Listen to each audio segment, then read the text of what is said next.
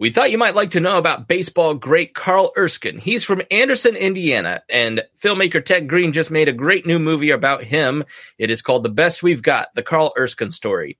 Erskine was at the forefront of two civil rights movements. First, he was one of the best friends of Jackie Robinson. He played on the Boys of Summer team with Jackie Robinson as he broke barriers with the Brooklyn Dodgers. And he also had a son with Down syndrome and was very important in the beginning of the Special Olympics. Ted Green joins me to talk about his story as well as the Erskine Personal Impact Curriculum, which is available in your school. Learn more here on The Chris Spangle Show. Ted Green, thanks so much for joining me here on the podcast. I appreciate you coming on and talking with our audience. Oh, my great pleasure. I really appreciate the platform. So if you don't know Ted Green, he is a director, producer, writer, and I love your tagline on your website, tedgreenfilms.com. Storytelling that celebrates the triumph of the human spirit. I just think that's tremendous.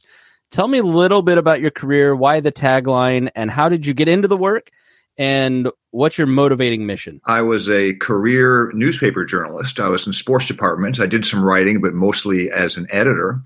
And I did that for 20 years. And then it was really, it's almost like a little midlife crisis thing that led me into films. Honestly, it was 2009, and John Wooden had just turned 99 years old. And I was in charge of a digital sports operation at the Indianapolis Star at the time. And I thought, he's a Hoosier. And I thought, we need to do something special. We need to prepare something special for the day he turns 100 or in the sad event he doesn't make it. Either way. And, what normally that was, at least back at the time for newspapers, was you write a super long story. It might jump twice, and it might have 4 or 5 big photos. And then maybe you throw a photo gallery online, but that was pretty much it. And I thought, man, if anybody deserves something a little more than that, it's Coach Wooden. And so I thought, how hard could it be to try a little 5-minute video? I'd string together some maudlin music, and I'd record a little narration, which I did back in the boiler room, and I'll do a couple interviews, and it'll work somehow. Well, I got into it so much, this new form of storytelling and what it could do and what on-camera interviews you could do. What I like to say is sometimes you hear more from the look in the eyes than you actually do from what's coming out in the mouth. And so the 5-minute video turned out to be a 35-minute video. And the people at the Star, understandably, were pissed. They were like, what are we doing? We don't do 30-minute videos, especially without a sponsor. I hadn't even considered that. I came to consider that quite a bit. And then that's all they considered. So I was in trouble there for a second, but then somebody suggested I cold call it up the street to WFYI, the public television affiliate here in Indianapolis. And we had to they really liked the story. We had to redo a lot of the narration, and there's stuff it's so, even looking back on it now, it's so rudimentary. It almost embarrasses me because I'm so far. But because it was Coach, it was very popular. It played across the country. And what I did is I looked at his Indiana roots as opposed to what happened after that. I stopped the story when he got to UCLA because everybody knows what he did at UCLA, but he did a lot of fascinating stuff, including racially, right here in Indiana before he moved out there. So that was my focus. Anyway, based on that, and then we found a sponsor. So then all of a sudden I was a little more popular with the bosses again. We decided to do one more video on Hoosier military veterans. I worked with my colleague Dawn on that one. And then those are both 30-minute docs, and I just fell in love with it. I thought, this is my calling. It's weird sometimes to find your calling after 20-some years in another field, but I did. So I took that jump, and since then I've done several more films. A lot of the early ones were about sports because that's what I knew, and frankly, because sports sells if you're trying to find sponsors. But I found myself in those documentaries, like about Roger Brown, the very first Indiana Pacer, and then Slick Leonard, of course, his coach. I found myself so much more interested in what happened off the court or off the field. And I evolved into, yes, about that tagline, I evolved into that, to the triumph of the human spirit. And then I thought, well, you know what? It's time to branch out outside sports. And I'm sorry, I'm going to cut this short. No, we don't have a time limit here on the podcast. But after those two I just mentioned, I wanted to do something on Crispus Attucks High School here in Indianapolis. Not just the basketball team, which a million things have been done about the basketball team, including some by me. But I wanted to look at the whole school. And let me interrupt, and just so if you're outside of the Indiana area, for our national audience, Crispus Attucks was the segregated black school here in Indianapolis. And correct me if I'm wrong, but wasn't Indiana largely unsegregated and then it got segregated? Yeah, it was crazy what happened here. It was different than in most other northern cities. The migration of African Americans up from the South before, during, and after World War, the African American population in Indianapolis was, by percentage, was bigger than that of almost all other major northern cities. And on the strength of that, or not on the strength of that, but that's the reason why Indianapolis, there were 3 high schools during the 1920s here in Indianapolis, and they were all integrated. But then when more and more African Americans moved up, the city leaders, and basically it was everybody. Some people say it was just the Ku Klux Klan, which was in power to some degree then, but that's not true. It was everybody. They decided we needed to take all the black students. There were becoming too many in the white high schools. We need to build them their own high school in their part of town, essentially, so we don't have to see them or hear them or anything like that. It sounds completely ugly, but that is exactly what happened. That's the high school that went on to great fame with basketball player Oscar Robertson. It became the first all-black school anywhere in the country to win an open state basketball championship. But again, I wanted to look beyond that. I wanted to look at the ways the school actually, this was basically created to fail, had the opposite effect. And to some degree, it helped open up the city racially. And I think that is its greatest legacy. And so I did that. And then I followed that with way beyond the world of sports with Eva Kor, a Holocaust survivor who was settled in Terre Haute, Indiana. And she became famous infamous among some people, because she ended up forgiving the Nazis. She went to Auschwitz. She survived experiments done by Dr. Joseph Mengele. She was a twin. What's that? She was one of the Mengele twins. She was one of the Mengele twins. And so she went through untold horrors and her family was killed. And yet 50 years after liberation to the day, she forgave the Nazis and became a pariah among some and a hero among others. And I was fortunate enough to be able to know her and go to Auschwitz with her and Romania with her and Israel with her. And I got to chronicle her life. And I'll tell you what, all this buildup, you talk about celebrating the triumph of the human spirit. I wasn't sure where it was going to go after the Crispus Attucks story and then Eva Kor. But then based on a tip from Slick Leonard, the longtime Indiana Pacers coach that he had given me years earlier, I decided to look a little bit into Carl Erskine. And what I found blew me away, far beyond what he did on the baseball field. And I just had this gut feeling that this is a story I needed to tell. And I will say that now looking back, I believe this story was the message of this story is something I've been subconsciously working toward my whole career. And it took Carl Erskine and his beautiful wife, Betty, to take me that last step. I just want to give station on Eva Kor, your documentary. The Indiana Historical Society has an amazing exhibit. If you're in Indiana, it's if you're drivable, it's worth it because you can sit and talk to Eva Kor, which is amazing. She's got a tremendous story. I have not, in full disclosure, seen the Carl Erskine documentary, but I've seen a lot of the trailers.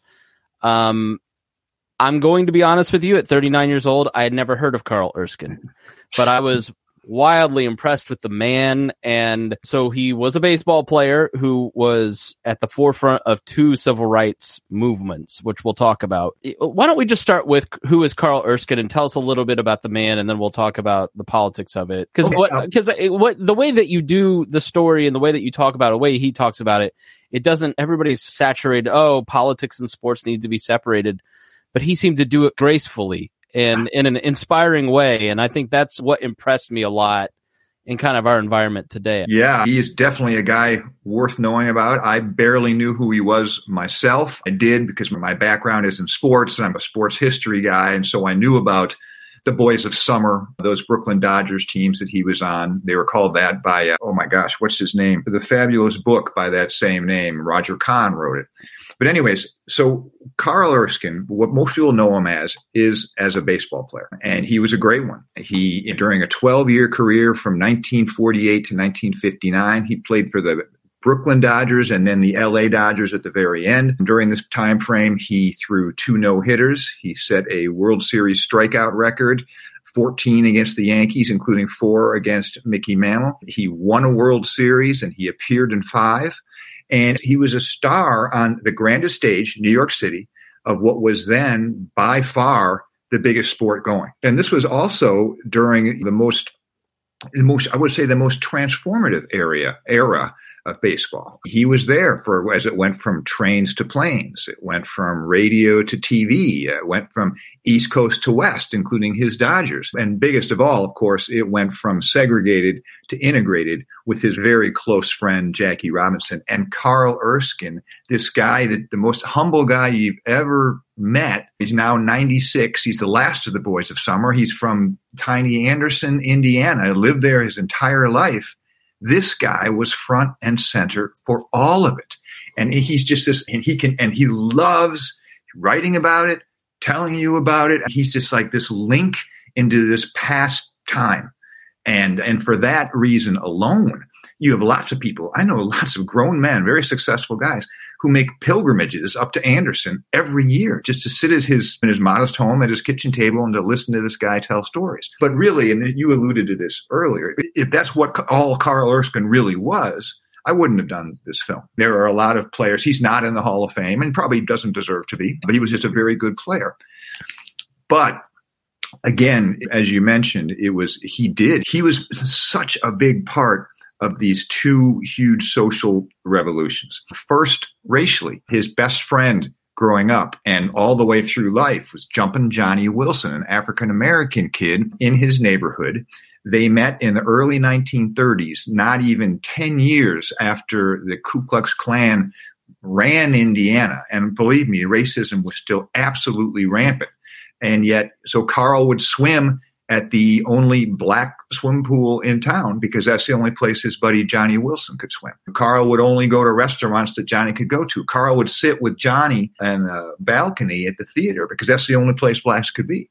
Now, Johnny Wilson went on to great fame. He was the Mr. Basketball Indiana in 46, won a state championship that year. But then, and so this is a time when every force in society was essentially pushing Carl away from Johnny. And yet Carl did the opposite. Carl embraced him. And that, as he later said, when he looked back in his life with retrospect, really prepared him for Jackie Robinson. Jackie Robinson, of course, became the first African-American Major League Baseball player in 1947 with the Dodgers. Carl was signed by the same guy, Branch Rickey, the following year. And Carl and Jackie just hit it off. And I go into this a lot in the film. Sometimes the picture of that Dodger togetherness often is Pee Wee Reese throwing his arm around Jackie Robinson. There's even a statue of it. And he did that, most people think. That was a very courageous move for him to do.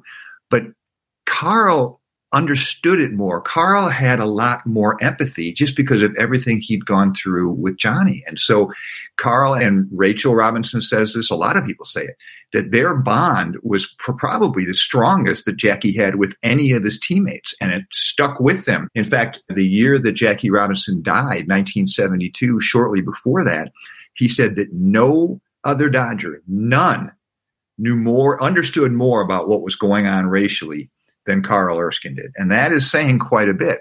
So Carl had that part of it. He was front and center again. Well, and when they would go on the road, too, it was no small thing for Jackie Robinson to travel with the teams.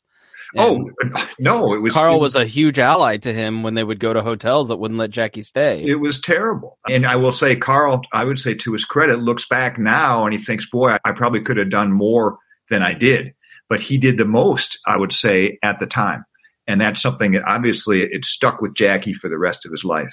And yeah, the racism Jackie Robinson faced, the hatred, the bigotry, that's been really well chronicled. But what did Carl Erskine go through, like being an ally? Because I know that in the civil rights era, obviously James Reeb from the White Lies podcast, that the evangelical pastor that goes down and ends up getting killed just being part of the Edmund Pettus March. Obviously, what Jackie went through was a lot worse, so I'm not minimizing that in any way. But to be an ally of Jackie Robinson in that time period, what did that cost Carl Erskine anything? I think Carl would say quite the opposite. I think Carl would say he gained tremendously from that whole experience. He says he's never seen anybody as courageous as Jackie. He got to witness his friend stand up and triumph over this horrible racial hatred. And Dr. Martin Luther King Jr. even said that if it wouldn't have been for Jackie Robinson, I never would have been able to do what I was able to do. Jackie kicked the door open. Carl was right there with Jackie in that locker room on that field all summer long. And they would go to schools together and give speeches. They'd make all these appearances together. Carl saw this, and that, I think, improved Carl. Carl would say the same thing.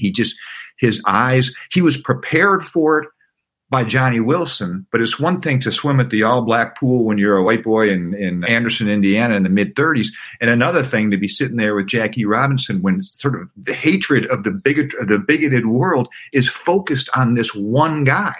And he's a good friend, and they continue to be good friends. Their wives were good friends. So that was really something. And then, of course, what that led to, what I think was the most, I would say the most seminal moment of Carl's life, of Carl's wife Betty's life, of all of the Erskine family.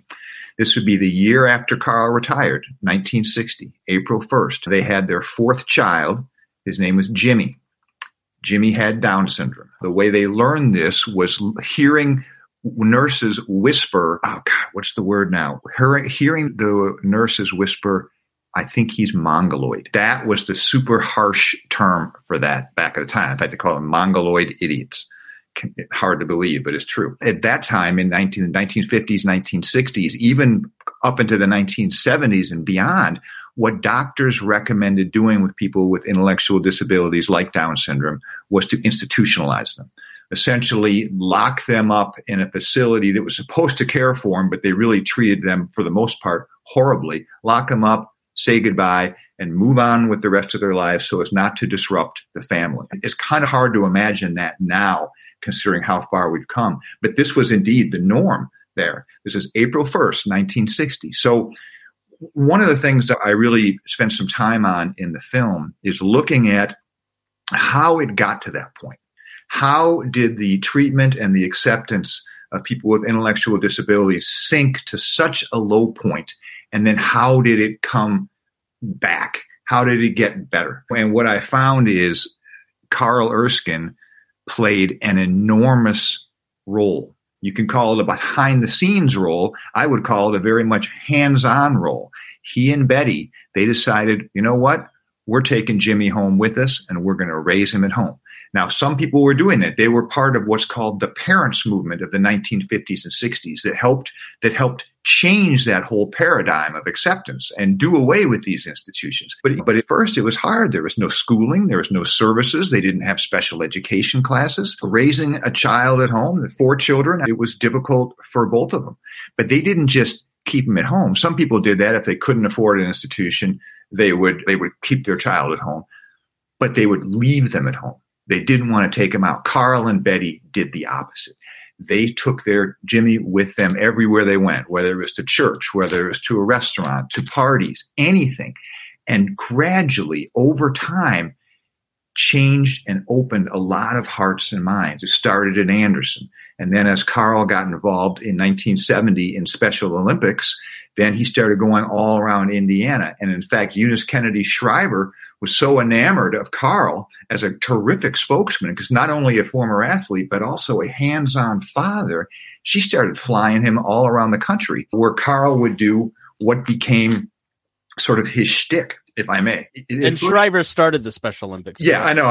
It's right. One of the things, you get all these things in your head. You don't realize. The radio guy's here to just tease that out to make sure I get that. No, I know, because like in a film, there's a bunch of setup that shows that. Yeah. So I do assume probably too much knowledge here. But yes, so Eunice Kennedy Shriver started the Special Olympics. The first one was in 1968. She started it because she had a sister who had an intellectual disability, Rosemary, who ended up being lobotomized in a failed experiment, or a failed surgery, I should say, at the behest of her father. And this angered Eunice, and just it energized her. And she already had a ton of energy, but she started really this huge movement that ended up being Special Olympics in 1968.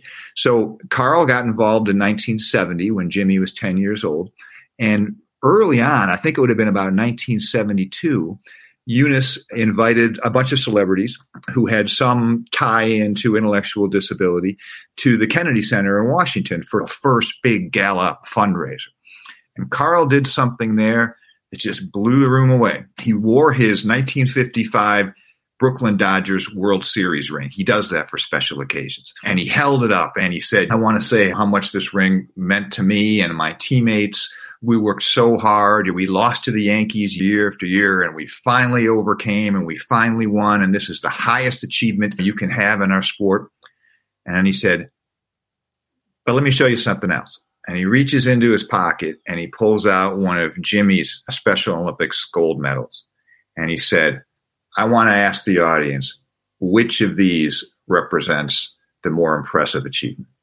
And at first, there were tears, and then there was applause, and then wallets started opening up. And Eunice Kennedy Shriver, no dummy, she said, Carl, you're coming on the road with me. And so she'd fly him around. And so he became really one of the biggest early spokespeople for Special Olympics, for the cause of people with intellectual disability. But you really, and I'm going in a bunch of different directions here, but no, it's great. Yeah. But the thing is, what you have to realize is the descent, the treatment, the evolution of the treatment and acceptance of people with intellectual disabilities it was just so fascinating. If I may, we're little over 100 years out here in Indiana from putting people like Jimmy to death with the eugenics movement. And Carl has lived that lifespan. My question was, we take it for granted. Like, we just look at the actions of Carl Erskine and go, this is just how you're supposed to act. But I think it's hard for someone my age, an older millennial, to think of a time where this would be considered, where doing the right thing would be considered courageous. What does Carl think about that evolution that I think you're about to speak on? Carl, it's not like he studied it. I think Carl just knew that when he came along, that things were terribly wrong. And I got to give equal credit, if not even more, to his wife, Betty, because Carl was the first one to say, when Jimmy was born, he was bewildered. This possibility hadn't occurred to him. They had no issues with any of the first three children they had. It was Betty who put her foot down right away and said, no, I've carried this kid for 9 months. He's coming home with us. But as a history guy, and I try to, in these documentaries, I try to put things in context, tell a little story, but in context with the whole country and what was going on then. And it was just, I was utterly fascinated. And this is the part I believe, from what I've heard, fascinates the most people about the film, is in the 1800s, and I'll go briefly through this, although it's a little bit hard to, the United States was an agrarian economy. It wasn't uncommon to see people with intellectual disability on the farm. They would help out however they could. Maybe they couldn't bale the most hay, but so they would be in charge of taking care of grandma or something like that. But it just wasn't uncommon. You see that. But when the Industrial Revolution came in at the end of the 1800s and then the early part of the 1900s, that changed everything. People moved into cities, factories sprung up, competition became king, and the idea being that those people who couldn't keep up, it wasn't just, okay, it's fine, they just can't keep up. No, they were seen as problematic. They were like glitches in this, as I call it, an engine of progress. And so that's when they started creating these separate facilities for them and confining them to these places. And like essentially, they weren't trying to cure them. They were just trying to separate them from society, much in the same way that Indianapolis was trying to separate the African Americans from the general white population. But then eugenics came up right near the same time, and that made things even worse. These eugenicists argued that it wasn't enough just to lock these people away and keep them away from the general population.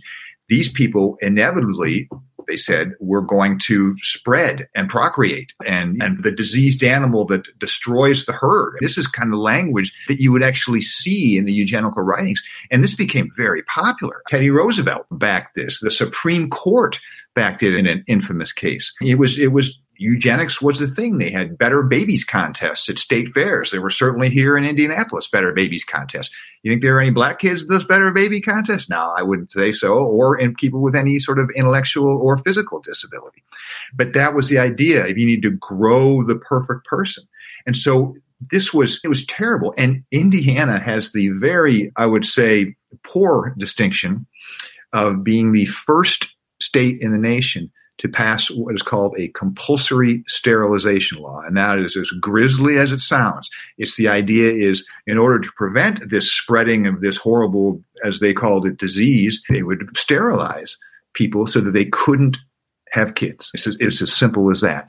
Now, if that sounds a little bit what was going on to some degree, the Nazis in World War II. I was about to say, I mean, it directly, George Bernard Shaw and the entire movement kind of plays into some of what Mengele was working on. Not only that, and this is something that we discovered for the film, that in their defense at the Nuremberg trials, the Nazis cited Indiana's law. I've got it there. You got it in German, but you can clearly read Indiana in 1907. They were saying, look, the United States did the same stuff. It started in Indiana in 1907. Of course, this is Carl's state, but it didn't end in Indiana. At the end, more than 30 states had compulsory sterilization laws, some of which stayed on the books into the 60s or even beyond. This was what was going on. Now, because of the Nazis, all of a sudden, compulsory sterilization started falling out of favor in the United States a little bit right around then, the 1940s and 1950s. But still, the idea was that didn't stop the idea of separating them. These institutions multiplied, and they didn't staff them well, anything like that. So essentially, there were these huge just warehouses. Geraldo Rivera did something, and I've got it in the film.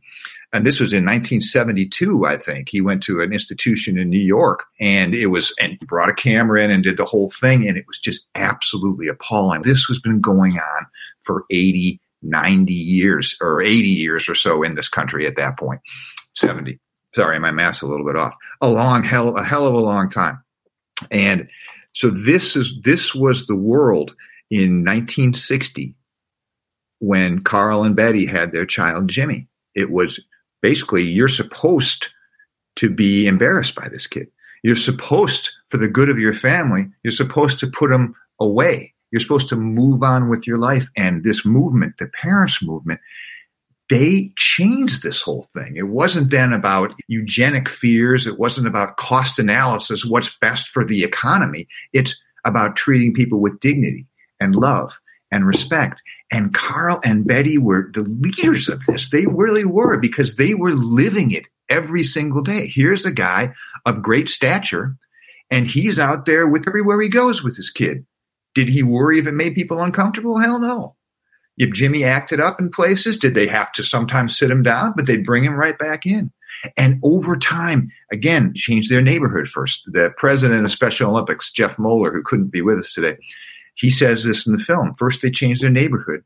Then they changed their city. And then they changed their state. And they weren't done there. And you hear this from so many people in so many ways that Indiana, here's a headline for you. Indiana has gone from arguably being the worst state in the union as far as the treatment and the treatment of acceptance of people with intellectual disability to now, by many measures, being right up there with the best. Incredible participation in Special Olympics. In fact, the most high schools involved in unified sports of any state in the country. The ARC chapter here is, I think, the second biggest in the country. There's the Erskine Green Rehab Center, or Erskine Green Treatment Institute. The Erskine Green Google it real quick. Institute up in Muncie. Anyways, Indiana's gone from worst to near first, and everybody who has knowledge of this going all the way back say that while it took a village for that, it was Carl and Betty Erskine right at the top of the list. They are the ones who deserve most credit for making that sea change. And how did they do it? Not by shaming, not by scolding, not by preaching, but showing every day, getting up, fighting that good fight every day. That's what they did, and they're still doing it. Carl's 96, Betty is 94. Jimmy, who was supposed to live until his mid-30s at best, that was the life expectancy back then. In a couple of weeks here, April 1st, he's going to turn 63 years old. And I think if there's any testament to the love and the strength and the power and the impact of Carl and Betty Erskine, it is right there embodied in their son, Jimmy, who has had an exceptional life. So let's talk, and it is, I should acknowledge, here in March, it's Trisomy Awareness Month. My wife and I actually are having a child, and we had low fetal DNA. And so we were, unfortunately, a lot of people choose, 86% of people choose not to carry on with the pregnancy, but that was something we were prepared to do because of stories like his. It's a beautiful, loving soul. The child deserves a chance, he or she. We don't know the sex yet, but we should just acknowledge how amazing that story is and how many people now choose to carry on with that pregnancy and make sure that the world is blessed with a kid like this. Let me tell you, I wish Betty Erskine could be on this podcast with us. She would be so proud of you and your wife. That's something that she's a very humble, soft-spoken person, but she is so loud about that. You would need to let these children, let them have the beautiful life that they're going to have. Be their biggest advocate. It has changed their lives tremendously. And I'll say this. We've had a lot of screenings of the film, which has been terrific. Incredible premiere up in Anderson. And since then, I think we've had 40 screenings. And we still have more coming up. Special Olympics Indiana is doing just a terrific job handling most of those. But then afterward, you show the film. Afterward, there's usually some people who want to talk to me, about it. They've got some connection to Carl or whatever. But what moves you the most, and this has happened several times, I'll have either a father or a mother with a child come up to me afterward in tears saying that if it wasn't for Carl and Betty Erskine, I probably wouldn't have this beautiful child right now. And it is, I don't even know what to say to that. That's why I consider myself unbelievably blessed and fortunate that I am in a position to tell these stories, to share this goodness, for lack of a better word, that Carl and Betty exemplify, they embody, that they are. And I think there was a book that came out several years ago, won the Pulitzer Prize. It's called The Overstory. In it, there's a line that says, "The best argument in the world won't change a person's mind.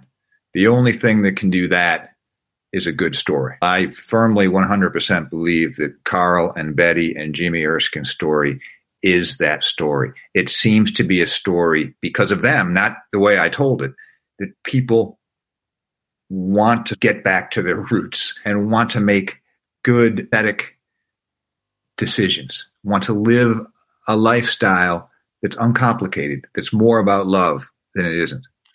And I know those are huge words, but I would hope, if you haven't seen the film yet, anybody out there are many ways to see it now. If you just go to carlerskinefilm.com, carlerskinefilm.com, you can buy DVDs, you can buy Blu-rays, you can sign up for screenings.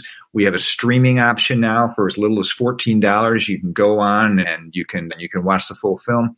And this is all right there at the top of that website. But you gotta see Carl's story to fully believe it.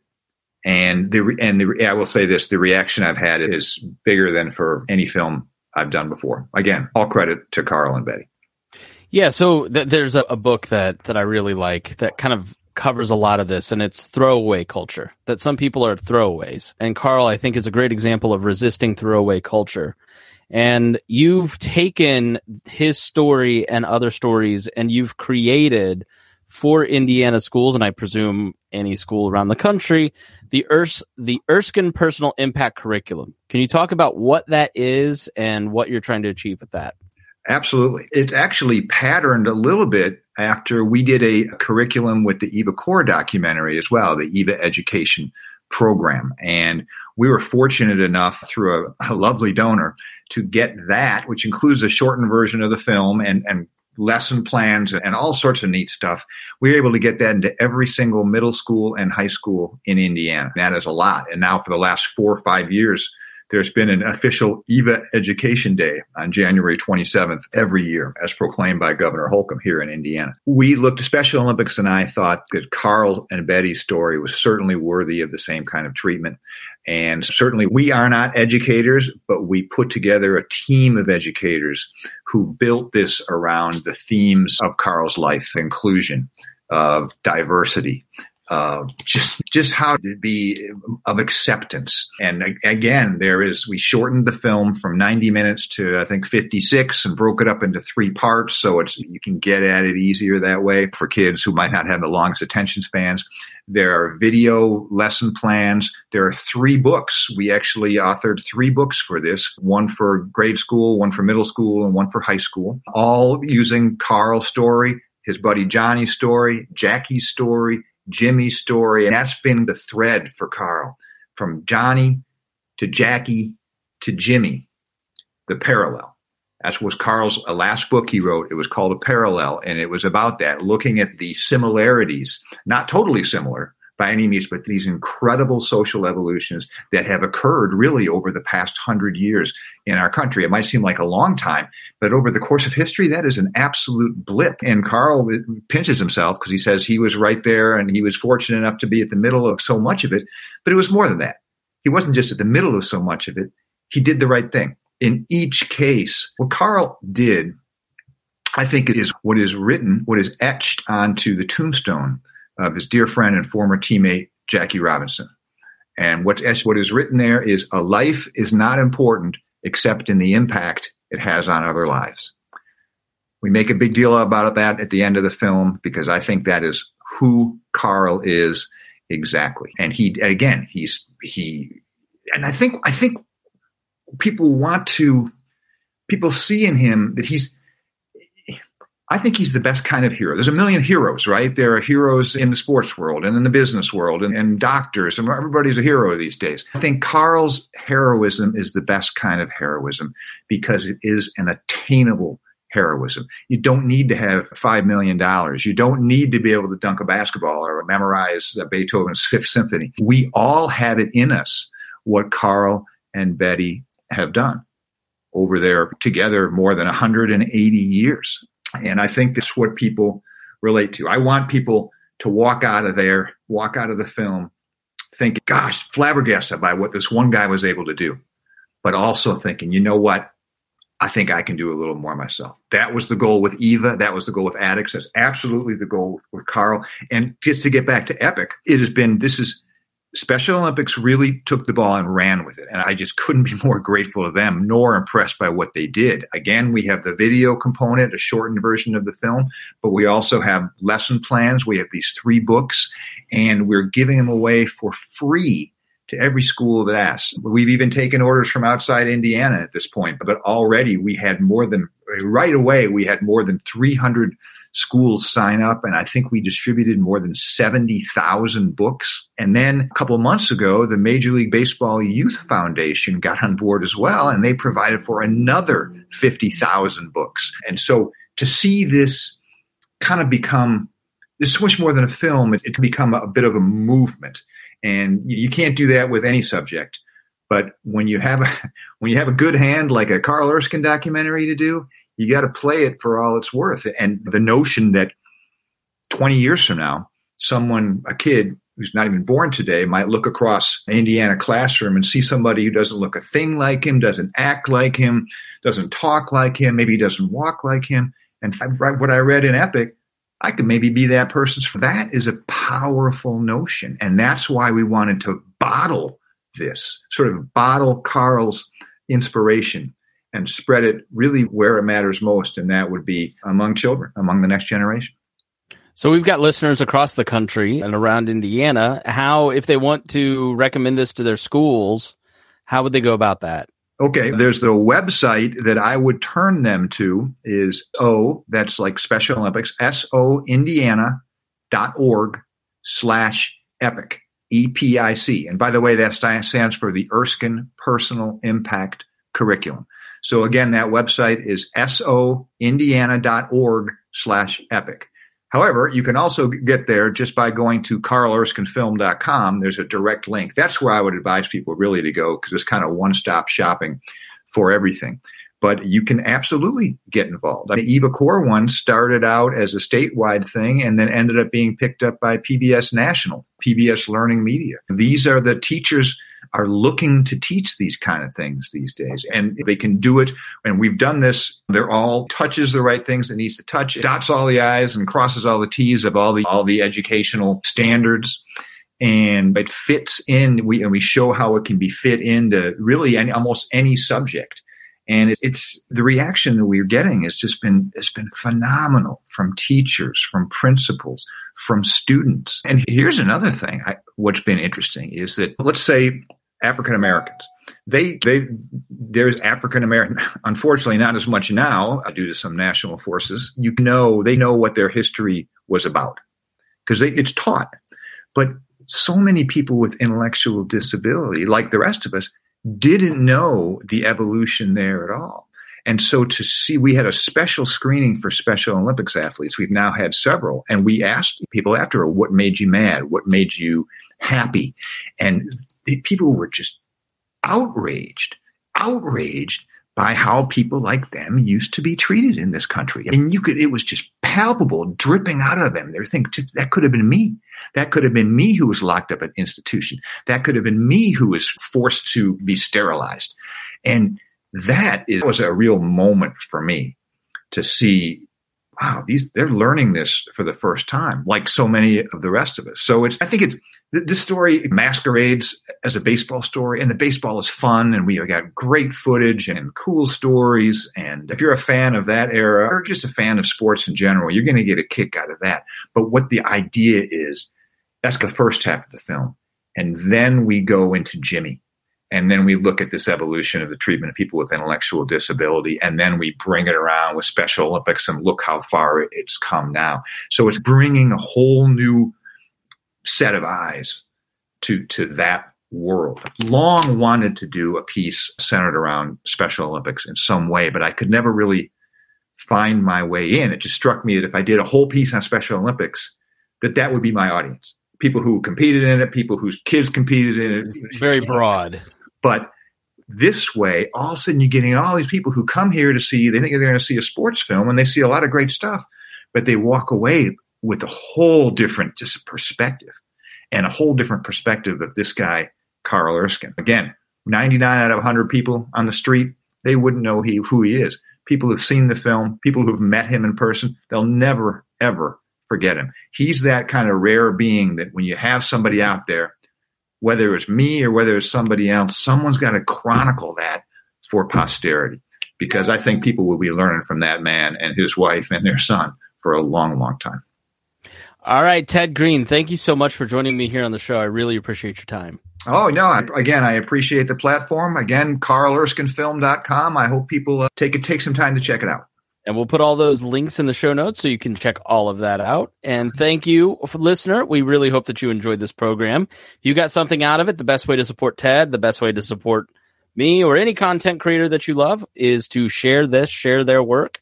And we thank you for being here. So thank you again. We'll see you here soon on The Chris Spangle Show.